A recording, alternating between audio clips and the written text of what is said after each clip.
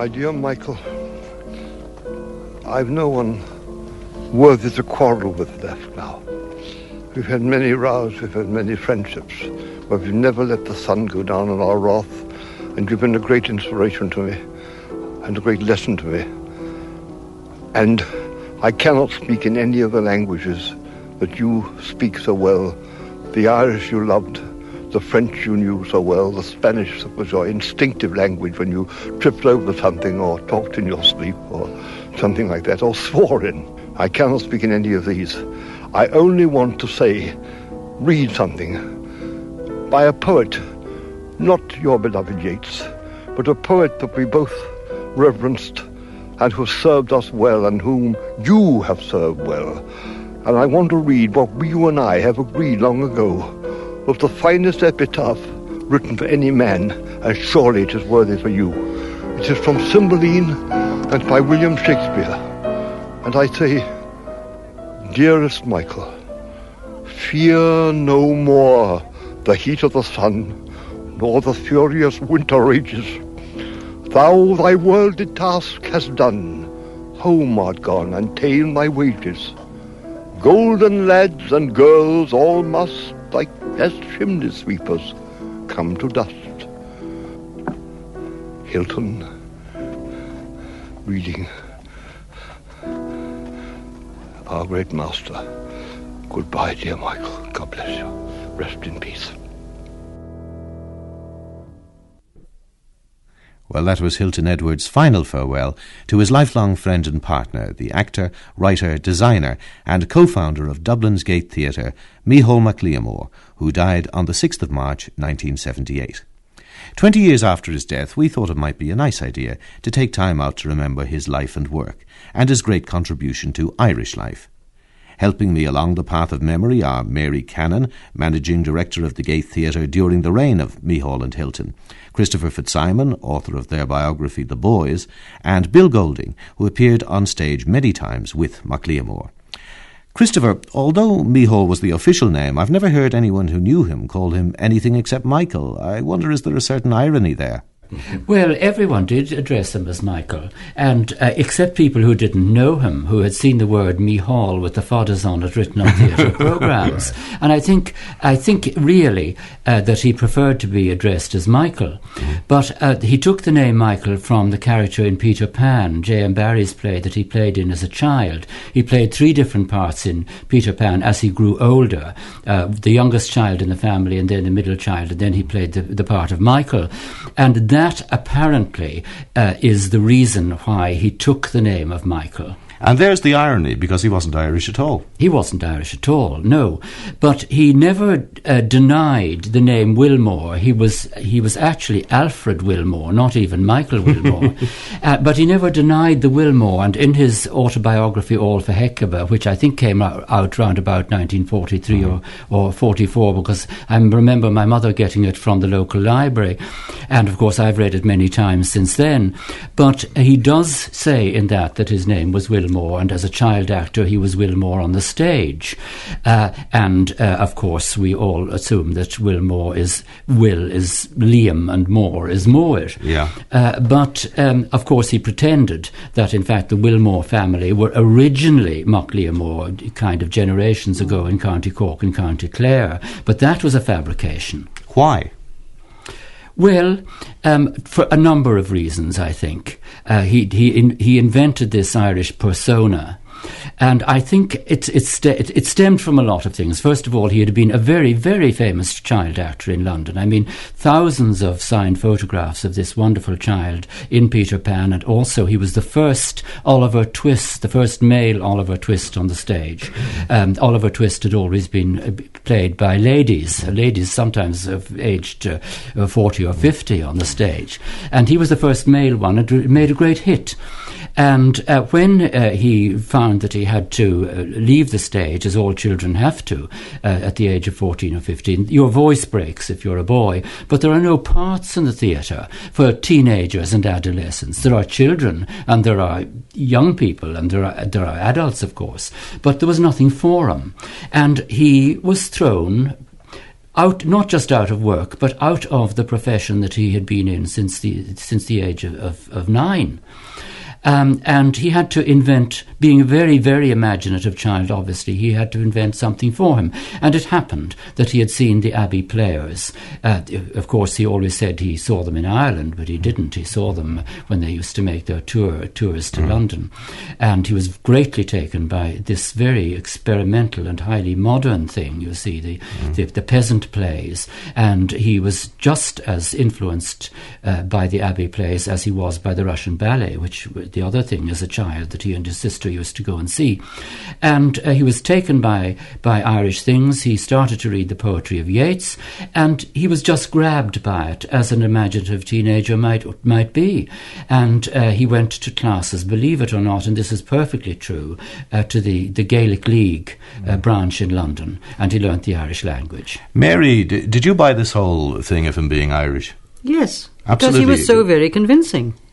He spoke beautifully, inflected Irish, and there was never any question at all. I don't speak Irish myself, but my family do, and it never occurred to me to doubt him. And Bill, did you fall for the whole thing? I met them first in about 1967.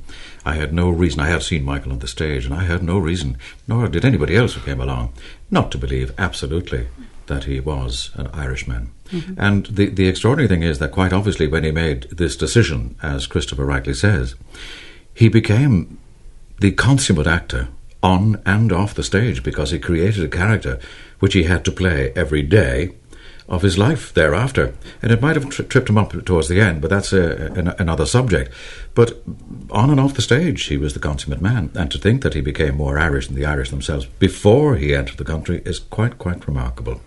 But for him, it was acceptable, because he needed characters to play at all times. In the normal course of events, this might be called living a lie, but in this business, it isn't. He just needed to do that, and he created this marvellous character, this brogue, this everything that was predetermined and decided upon, and he did it so beautifully.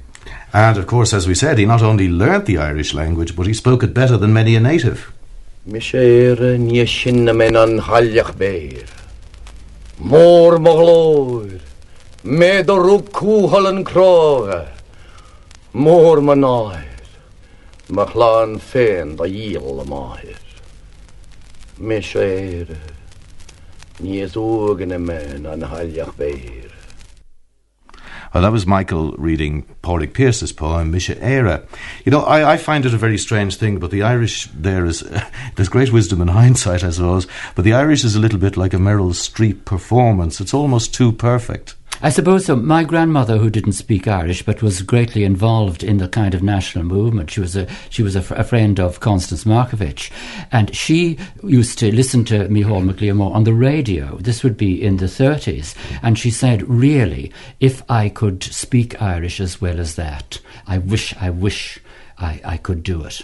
Mm. The other thing that strikes you about that, Bill, it's the hypnotic quality of the voice. Absolutely. Now, I know you do an awful lot of work in the commercial field. Indeed. It's strange that with a voice like that, he never did it.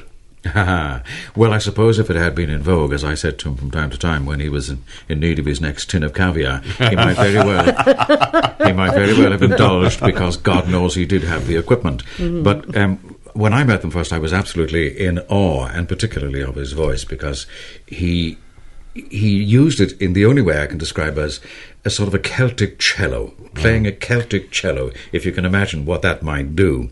And of course he never missed an opportunity to get at me, and I think one of the things that endeared me to them and them to me was that I always gave as good as I got, because he would always send me up a bit about this business of doing voiceover stuff for commercials, as he would refer to it as prostituting my art. But he recounted a wonderful story to me on one occasion, and of course when he did, it was certainly a short story, or at least a one-act play. When Michael told you anything, he had to put aside a little time, and he would even describe what he might be wearing at the time when something well happened worth to it. him. Absolutely. But he described this lovely story of a fella coming to him from an advertising agency. And he even told me that he was wearing an Egyptian silk dressing gown at the time, you'll see. And this dear boy wanted me to do what he called a voice-over. And what was very unfortunate, he says, was it was a voice-over for a deodorant. And what added insult to injury, he said, was it was a deodorant called Mum. Well, I thanked the boy profusely for the offer of work, which I declined on the grounds, as I said, I have no idea what a mum is, and if I had, I think I'd be very embarrassed, and I closed the door. He was very flamboyant, wasn't he? He certainly was, yes. I have a lovely picture of, an occasion when he and Hilton had attended a Sybil Connolly showing. And one evening, and the following day he came in and he told me about it. When I went up to talk to him about letters, bring his post and so on, he told me about it, and he was absolutely fascinated by a dress called Instant Rapture, which was the star of the show as far as he was concerned. Beautiful silk and the colour and so on and so on. And then I came down and started working in the office, and, in the early afternoon, the typewriter mechanic had come in to check the typewriter and put it right, and there was a knock on the door of the office, and I said, come in. Nothing happened. Another knock, and I said, come in. And in swept, the door opened, and in swept this creation. And I think you could only call it that because he was wrapped up like a mummy. He had about 49 different layers on him. Hats and scarves and jackets and trousers and everything in a sort of colour, a sort of magenta colour. He was very, very attached to this colour anyway. All magenta, he talks about magenta, it so much, magenta, yes, dear. But he started swirling around the room, you see, discarding scarves and hats and jackets and whatnot. And the little man had been kneeling behind my desk, you see, doing the typewriter, and he sort of suddenly reared his head up behind this. And halfway around the room, you see, Michael said, oh, how do you do, dear man? Nice to see you here. And went and said, and this, of course, is Instant Rupture, hence the colour, dear. And disappeared. And this poor unfortunate creature who was behind the desk said to me, that was Mr. MacLiamm, wasn't it? And I said, yes, it was. I didn't think he did anything like that. But this is a Freudian progression in thought, and I don't know why it leads me to it, but I think immediately that the old lady says no for some odd reason. And that was one of his favourite roles in that play, Dennis Johnston's play. Could you just fill us in on the background? Yes, he played two parts in the play. It's one part, but the part it's called The Speaker. It's an actor in a very old-fashioned Irish melodrama, and the speaker or the actor is playing the part of Robert Emmet, and during the early part of the play he is knocked out by mistake by one of the small part players with a cudgel or something like that. He genuinely falls on the stage in a swoon, and the play changes and becomes a dream play after that, you see, and somebody comes forward and says, is there a doctor in the house? And there's an actor planted in the audience who goes up, you see, to attend to the injured actor. Often, actually, on many occasions, real doctors got up to the audience and went up to the stage. The play was first submitted to the Abbey Theatre. The Yeats and Lady Gregory felt that they simply, I really oughtn't to say, had unable to find the right kind of producer to direct such an extraordinary dream play. It was written in the expressionistic mode, which was popular at the time, and they felt they couldn't do it, but they gave a subscription to the little company that was called the Dublin Gate Theatre Studio, which was playing in the Peacock at the time, and they put on the play. And isn't that how it gets its title? Because of Lady Gregory? Lady Gregory is said to have scribbled on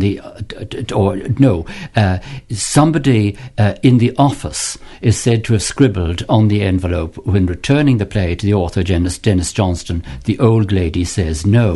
The play had originally been called Shadow Dance, which is actually a much better title to describe the play, but it remained The Old Lady Says No. Well, let's hear a little bit of it now, shall we? Strumpet City in the sunset, suckling the bastard brats of Scot, of English of Huguenot, brave sons breaking from the womb, wild sons fleeing from their mother, willful city of savage dreamers, so old, so sick with memories. Old mother, some, they say, are damned But you one day, I think, will walk the streets of paradise, head high and unashamed. There. Now let my epitaph be written.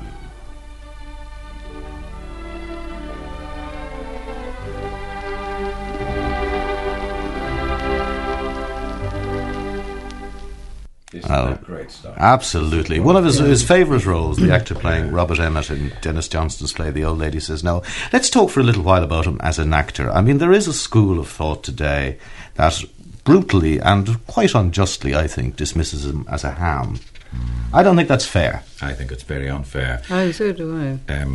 Certainly when I was there for the 10 to 12 bulky years, I learned more about the entire business in that short time than I had before or since about everything. Whether you change it or not is another matter, but you can't break the rules until you know them. Absolutely, yeah.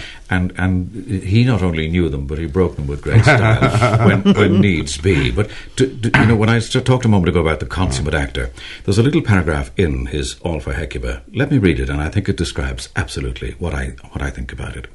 To be an actor demands a curious and complete surrender of the self and of many personal claims. And I reflected how all art is a wrestling match with life, and how acting, more than any other art, is a demonstration of rebellion against the mundanity of everyday existence. Far from being a copyist of life's surface tricks or a facile repeater of traditional antics, the actor should live with such delicacy, with such intensity, that he brings manner and style to all the unimportant trifles of gesture and speech, so that the eating of a fruit, the folding of a letter, the raising of the arm, the donning of a cap, all become in his hands images of significance, profound mirrors of character. To act is to live for a moment with an intenser life, to pass bodily into the sphere of sorrows and of joys greater than our own, to thrust the shoddy surface of what we call real life upwards to a transforming radiance. And while the painter must see, and the poet and musician hear with passion before they hurry to canvas or to paper and ink, the actor must note all down with calmness and precision, and must then give to the single moment everything he possesses, soul and voice and body, the inner and the outer selves. Now that's lovely, isn't it? It's beautiful. It is absolutely beautiful. He lived his life like that too. He did. Yes, he did. It was always partly Michael on stage and partly Michael at home. I mean, it was at home was just as much of a stage as anything else. Well, he said about his great hero Oscar Wilde that Wilde put his talent into his work and his genius into his life. That's right, and that applies to Michael. To a certain extent. Very much so. I think he was a great actor. I'm not sure that he was always a good actor. But he had this enormous personality on the stage. He could hit the back of the largest auditorium. And Christopher Casson, the late Christopher Casson, once said to me that like his brother-in-law Ennio McMaster, like Christopher Casson's mother Sybil Thorndike, like Olivier, Michael could his performance could occasionally be very perfunctory, sometimes even very wooden or seem superficial, but suddenly these people, Sybil Thorndike, Olivier and MacLiamm, had great moments. He got an opportunity to really come into his own a bit later, when he didn't have to hold the reins so much. Whereas in an orthodox production, your discipline has to be observed because there are other people about. But later on, when that no longer pertained, when his only worry was himself and his subject, it was a different matter and a very beautiful one.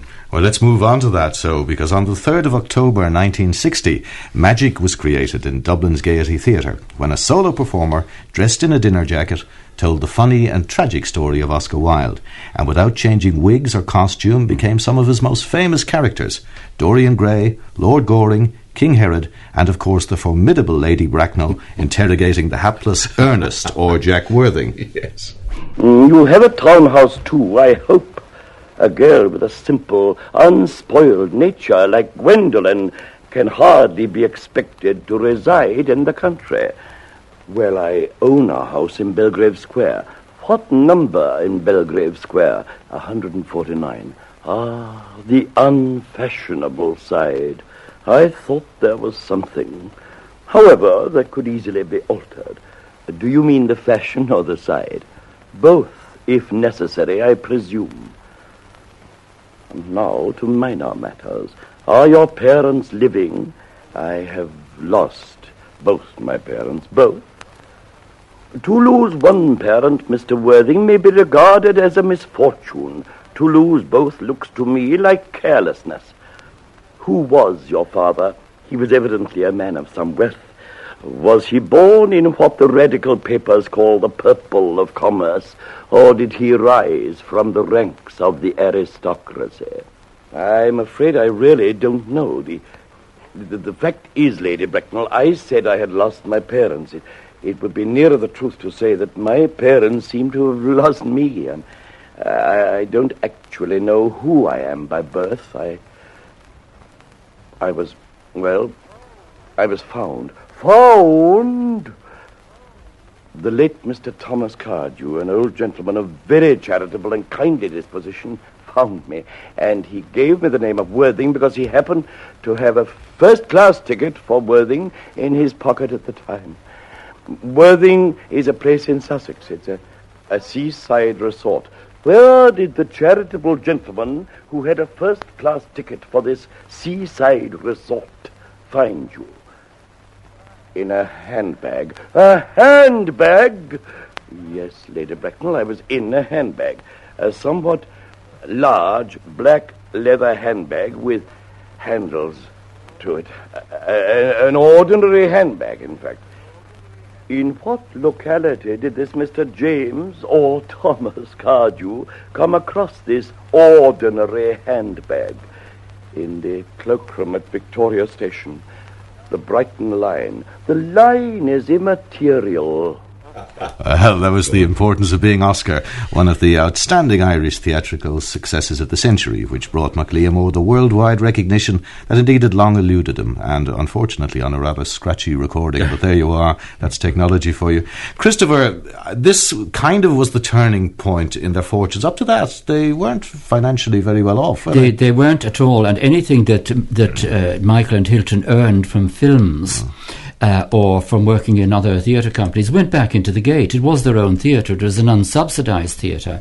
And they fell on very evil times, particularly on an Egyptian tour, when Nasser's government wouldn't allow the money that they had made there to be brought out of the country. And the theatre, in fact, was bankrupt. And they went to the Arts Council, and after a lot of hassle, they got a small grant from the Arts Council to help them to pay off their debt so that they could get going again. And the Arts Council, like so many of those committees, never seemed to understand the thing that they're supporting. And they said, yes, we will give you this sum of money, but you must put on more Irish plays. And the Gate wasn't meant to put on Irish plays. It was founded to be the opposite of the Abbey, to bring in continental plays and do the international classics. But after the Egyptian tour, the bailiffs were actually sent round to take the fridge and the washing machine and the various things out of Harcourt Terrace. And Hilton Edwards, they had a little silver, rushed down the back garden to hide it in the shrubbery. And the bailiffs came in, and the bailiffs were very nice. And they said, we're very sorry, we have to do this, but we have to take the fridge and we have to take this and that and the other. And down the stairs came a person with mauve eyeshadow and gold cheeks and wearing a Chinese kimono, or kimono, a kimono, and little curly Turkish slippers. And down the stairs came this apparition, and the two bailiffs got up and ran. Yes. I think you use an expression in your book where you talk about them starving in jamais. Well, no, that wasn't my phrase. People used to say, oh yes, of course, starving in jamais, which was the most expensive restaurant in Dublin at the time. But actually, the jamais were very kind to them and used to feed them for free. And I suppose they got great entertainment in return. Yes, for of course they did. It was a very upmarket cabaret because a great many people visited and frequented jamais because of their presence there. It was wonderful. That's why I remember seeing them I remember seeing them there, holding court at a table, and the whole rest of the restaurant listening to the conversation. Mary, did you find it nerve-wracking? Because I presume you had a lot of dealings with their financial affairs in your capacity. I did. Was it nerve-wracking? Well, yes. I remember one time when, and this is, something that struck me as being very funny. The accountants had said, "Would you please send us all the bills and we'll do the audit?" And I said yes, and I started taking the things out of the files, you see, and putting them into separate envelopes. And I was halfway through this, and Michael came in and said to me, "What are you doing, darling?" And and I said, "Well, the accountants want all this stuff sent." And he said, "But what are you doing? I mean, why are you doing it in this peculiar fashion?" And I said, "Well, how else would I do it? Because they were all listed, sort of ABC and so on, you see." And he said, "No, just put them all into one big envelope, and they'll be fine." And I said, "Well, really, I don't think so, because my first training, you see, was in a bank, and I knew that people like things segmented." And anyway, he persisted, and I bundled the whole thing into this large envelope. It was rather like a cushion by the time I'd finished. And a couple of days later, I had this rather irate telephone call saying, "You do realise, do you, Miss Cannon, that we have spent the last 2 days with a team of about 8 people trying to sort these things out. Why did you send them like this?" And I said, "Dr. MacLiamm said I was to do that." And she said, "Take no notice of him at all. If you want me to speak to you again, please never listen to that man." Well, of course, Bill, that wouldn't have been your concern. You were an actor. Of course, you wanted to get paid every week. I presume you did. I most certainly did, but it certainly was a turning point for me at that stage, because I had realised then, in my innocence, that these people had total confidence in me, because I was getting parts that Michael had played himself. And, of course, when you were in a play written by him, playing the part that he had created for himself, in a costume designed by him, in a set designed by him, in a direction by Hilton, with lighting designed by Hilton, as an actor, you were living, man. I mean, in retrospect, these were wonderful days for me, and of course I was so young and innocent that I was without fear. Today, if I was asked to do some of these things, I would be squeamish, and a little knowledge being a dangerous thing kind of thing. But it was wonderful now, in retrospect, that they had such confidence in me. Yeah. And I had a great rapport with them, because we had a lot in common. We were passionately interested in music. We had long talks about music, particularly with Hilton. Hilton was a singer, and Michael played the piano and all of that kind of thing. So we had an affinity, and it was wonderful for me. There was one particular show that you were in. It was a revival, wasn't it? Home for Christmas. Oh, yeah. Well, that was really a turning point for me, because that was an enormous part which Michael had written for himself. Krista will remember that. What year was that? Because it was about 70, late 78 or 9 or something. Like when you were in it? Yeah. Yes, it was. It was first done around about 1950, I That's think. Right. It's a great part. It's a sort of Irish-French farce. Yeah. About a family going on a European tour, and the reason being that they're being followed by these young men. And in the production I played was with Scott Fredericks and David Byrne chasing 3 women. But instead of it solving the problem, the boys go after them to all of these various cities around Europe in order to be home for Christmas. And it really is great, great fun, Did you have to sing in that? I sang a little tune in the background of it. There was a piece of music to depict the atmosphere of each of the cities. Like when we came to Paris, there was the can-can, and when we went to Germany, there was something else, or Austria. And then in Italy, there was another little tune, which I sang. I think it was a little thing that Michael wrote. He wrote it himself, did he? Notte di luna di stella d'oro. Do you remember that, Mary? No. Notte d'amore. No, I never saw Home for Christmas. Well, Bill Golding, prepare to be exquisitely embarrassed, as Michael might have said, because I have a recording of that song, which we're going to hear now. You are joking. My goodness.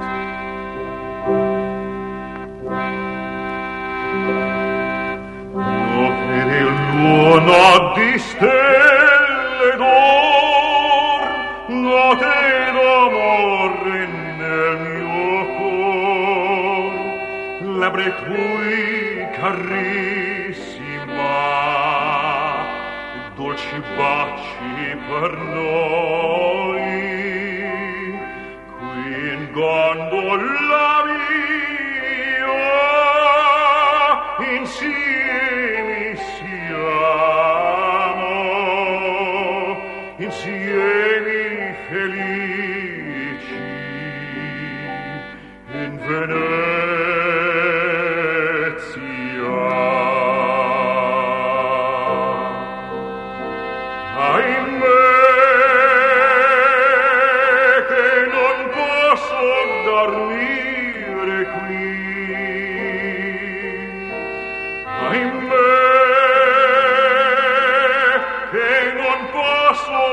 apparire sì, che dolcezza la morte qui sul tuo petto,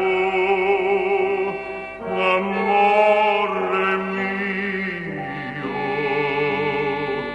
in Venezia.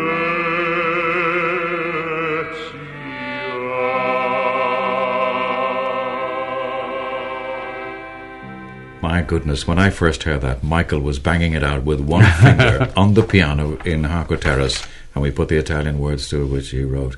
And do you know, the following week, Mary probably wouldn't remember this, I wouldn't expect her to, I got an extra £5 in my wages for having sung that tune. Well, shortly after Michael died, I found myself in a hospital bed opposite Hilton.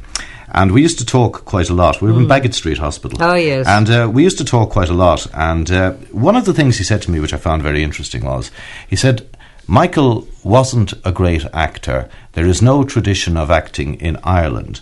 Michael's tradition was the Shanachie. That's where he came from. And that's why he really came into his own in the one-man shows. Any thoughts about that?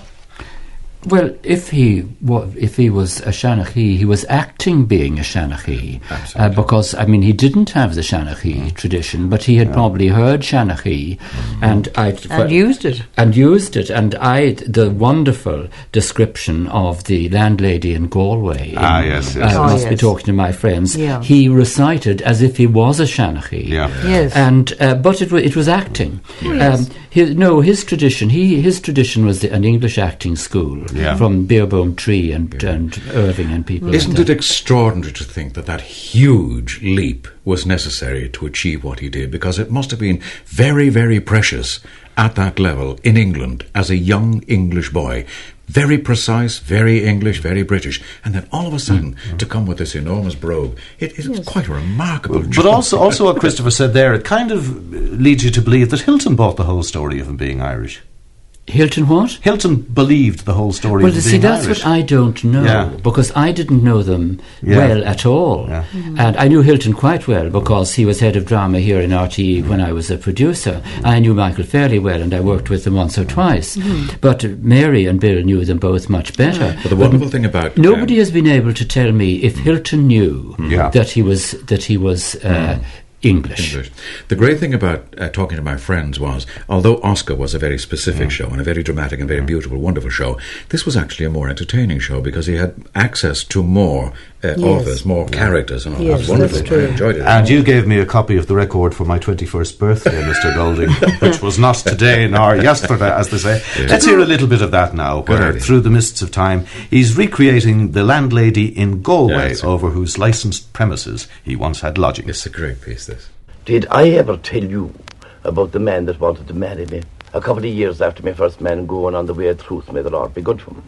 Well, here I was, a beautiful young lady sitting below in the bar in my first blue dress after I coming out of the morning, when the door opened and a man came in.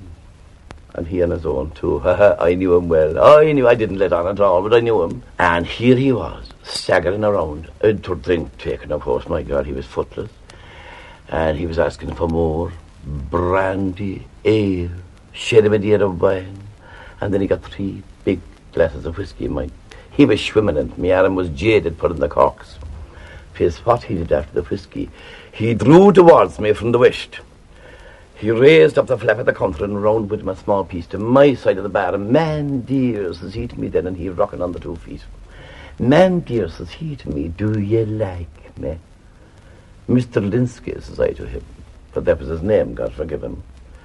Mr. Linsky, says I, have no cause to dislike you so far, says I. So far, says I. But I would be very glad, Mr. Linsky, says I, if you'd kind of keep your own side of the bar and not come tripping and trotting around to my side of a pestering with a decent Connaught woman, born, bred and reared, thanks be to God and his blessed mother. And where are you from, Mr. Linsky, says I? Where are you from, says I, with a name like that? Oh, he wasn't in the least put out, you know. Didn't mind at all. I was too drunk to notice. Michael remembering his landlady in Galway during his days with Taibhiocht na Gaillimhe. Indeed, he writes a lot about this lady in All for Hecuba, and he had a great affection for her. How was he with women, Mary? Did he get along well with women? Yes, he did. He had no problem at all. Men and women were to him equal, and he was always very charming. And it was. He didn't set out to be charming, but he had a sort of enveloping charm, which spread all over anyone who came into the house at all. Unless he disliked them, then he would sort of retreat a little bit, and if you knew him, you realised that this was not a person that he wanted to know. Yeah. But generally speaking, he was very, very happy in the company of women altogether. Well, in January 1978, Michael was by now a very sick man, and he gave his last major interview to Donncha O'Dooling for his radio programme Highways and Byways. Now, the tape that Donncha's left in the archive is the unedited version. Michael apparently rambled a lot, he sounded tired and disillusioned, and indeed Donncha told me that one of the difficulties during the interview was that Michael kept trying to light a cigarette, and because his eyesight was virtually gone, he found this hard to do, and then when eventually he did light it, he kept missing the ashtray, and sometimes he even flicked ash into the coffee. You probably remember that, Mary, because I believe you helped set up that interview for Donncha. Yes, I did. Anyway, suddenly he became concentrated and even animated when the subject of God and the afterlife was raised. I personally believe in heaven, ultimately, but I don't think we go straight there. I don't think any of us are ready for that. And I'm sure we're not ready for hell, and I don't think we ever will be.